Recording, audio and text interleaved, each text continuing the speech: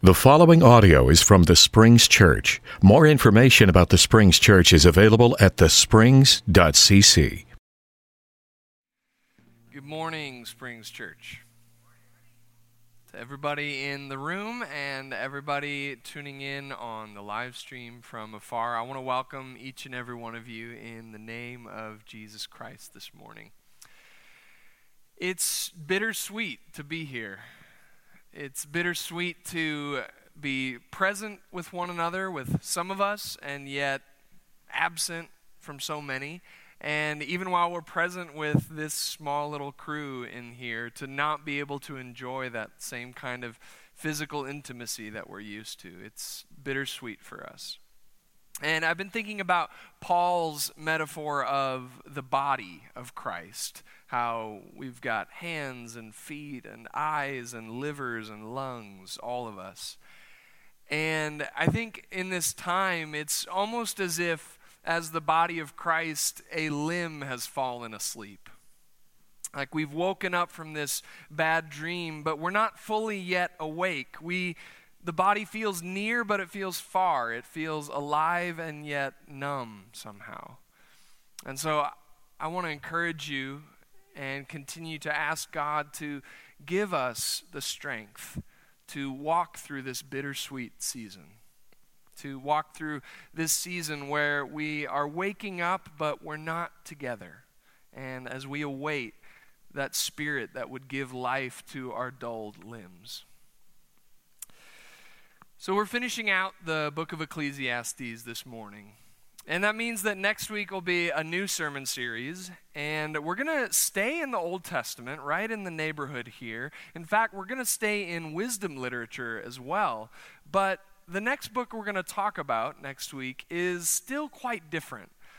In that we're starting a sermon series called Proverbs, Wisdom for the Journey. There's a legend that likes to think of Solomon as writing Song of Songs in his youth and writing Ecclesiastes in his jaded old age, and then right in the sweet center, the heart, the middle of life, writing the book of Proverbs. And so Proverbs for us, I think, in this time of novel problems and hot takes and information coming at us from all corners, I think there's a deep, deep need for time-tested wisdom. We have a deep, deep need to hear from the wisdom of God as we walk on this journey with one another. So I hope you'll be either here in the room or online tuning in next week, May 31st, as we start our new sermon series in the book of Proverbs.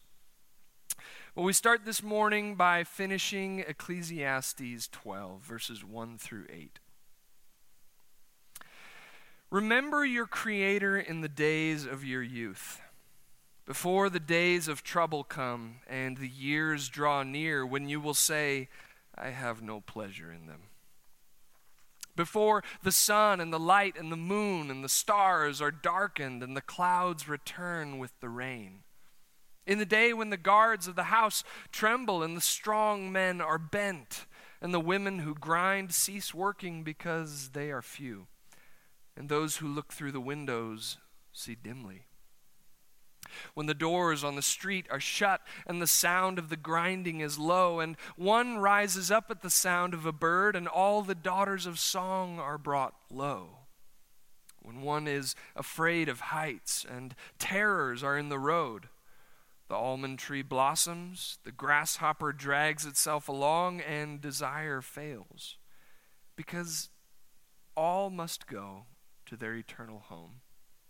And the mourners will go about the streets before the silver cord is snapped and the golden bowl is broken and the pitcher is broken at the fountain and the wheel broken at the cistern and the dust returns to the earth as it was and the breath returns to God who gave it. Vanity of vanities, says the teacher. All is vanity. Let's pray. Jesus Christ, we worship you. We humbly ask for your guidance and your presence and your grace to sustain us on our journey. to give us good news, to give us hope. I ask you to give me the gift of preaching this morning, and that you would illuminate this text in our hearing through the power of your Holy Spirit. In the name of Jesus we pray together. Amen. During April quarantine, I read a little book of poetry by an author named Clive Hamilton called Spirits in Bondage. And it was a dark little book of poetry because it was written by an atheist British soldier in World War I, and he wrote most of the poems either in the trenches or in the hospital recovering from his injuries.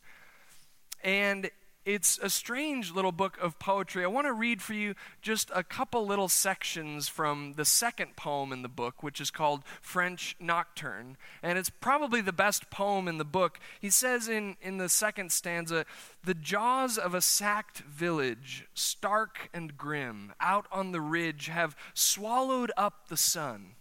And in one angry streak his blood has run to left and right along the horizon dim."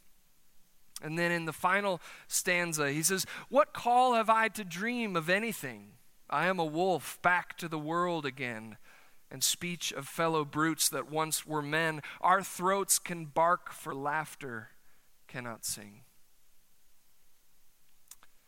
Spirits in Bondage was published under the name Clive Hamilton, which was the pseudonym for someone we know as Clive Staples, better known as C.S. Lewis.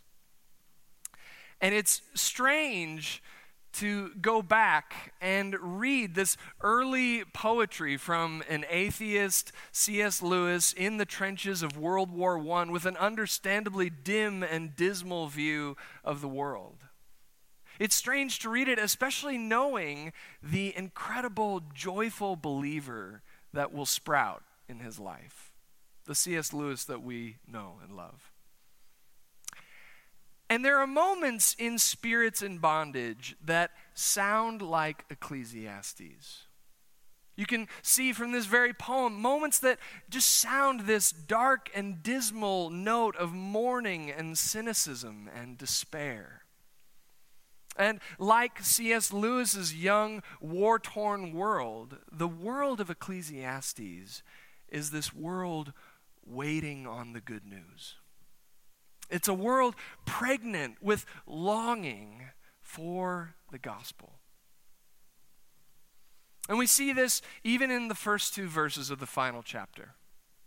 In verses 1 and 2 of chapter 12, "Remember your Creator in the days of your youth, before the days of trouble come, and the years draw near when you will say, I have no pleasure in them. Before the sun and the light and the moon and the stars are darkened and the clouds return with the rain." Before the days of trouble come. That stings a little in May 2020.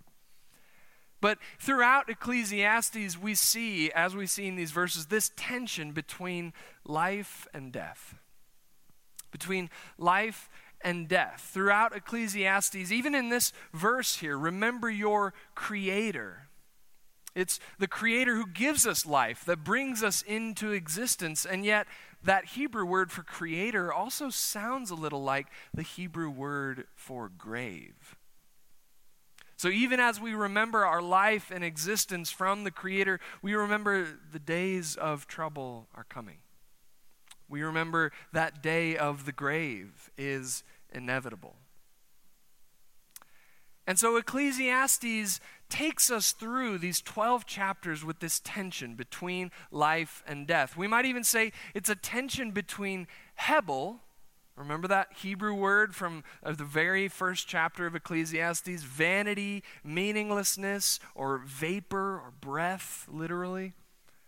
Ecclesiastes has this tension between Hebel and between carpe diem.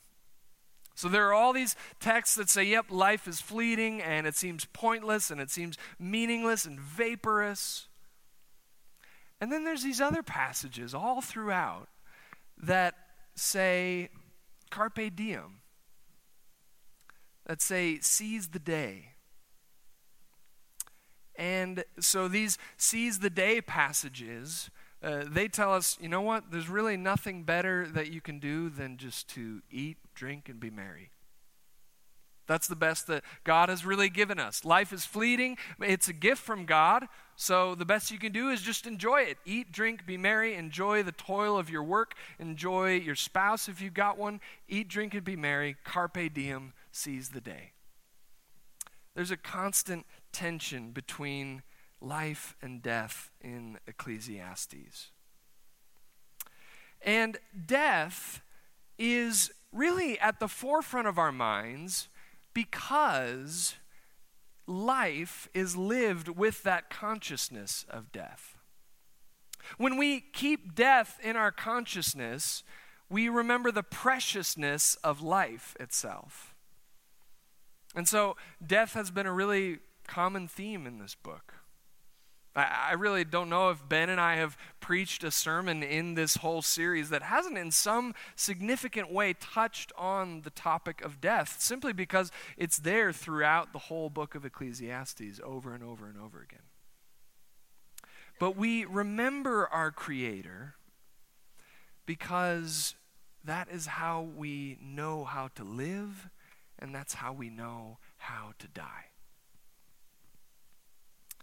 It's interesting the way that the circumstances into which we read the Bible raise up new things for us to see. And I was thinking about the last sermon I preached last year in 2019 at the end of December, and we were in Hebrews chapter 2, and I remember preaching a lot about death, in fact. And I remember having to say, look, many of us are afraid of death, but some of us forget about death, or we try to forget about death, or we forget about those who can't forget about death. And it's interesting to think of how that sermon would be preached today, when none of us can really stop thinking about death to some extent. We can't forget about it, at least, because it's all around us everywhere. It's on the front page every day. Death, constantly before us, even as we live life. There was a 15th century Christian monk that wrote a little book about dying well. And in Latin, the title is Ars Moriendi, which means the art of dying. And it was this little 15th century book written actually about a half century after the bubonic plague, after the Black Death that swept across Europe and parts of Asia and North Africa. And it was this book trying to encourage Christians to think about how to die well. A book that focuses on the temptations that come at us when we think about death or get near to our deaths. And as my friend Stephen Lawson was pointing out recently, you know, if we polled everybody in this room of how they would like to die, probably most of us would answer somewhere in the neighborhood of quick, painless, in my sleep. Quick, painless, in my sleep. I mean, that sounds pretty good. But it's interesting that for many centuries, Christians have been worshiping and praying and asking God to deliver them from an unexpected and unprepared death. Christians haven't been want to forget about death. They've wanted to remember it in order to live their lives accordingly. They've wanted to remember the consciousness of death and therefore the preciousness of life. And yet, not all of us have the chance to learn how to die well. Not all of us have the time or the chance to learn how to die well. Some of us are gone in an instant. Some of us have lost loved ones in an instant. Many in these days have lost loved ones in an instant. And so Ecclesiastes says in verses 5 through 8, all must go to their eternal home, and the mourners will go about the streets before the silver cord is snapped, and the golden bowl is broken, and the pitcher is broken at the fountain, and the wheel broken at the cistern. And the dust returns to the earth as it was, and the breath returns to God who gave it. Vanity of vanities, says the teacher. All is Hebel.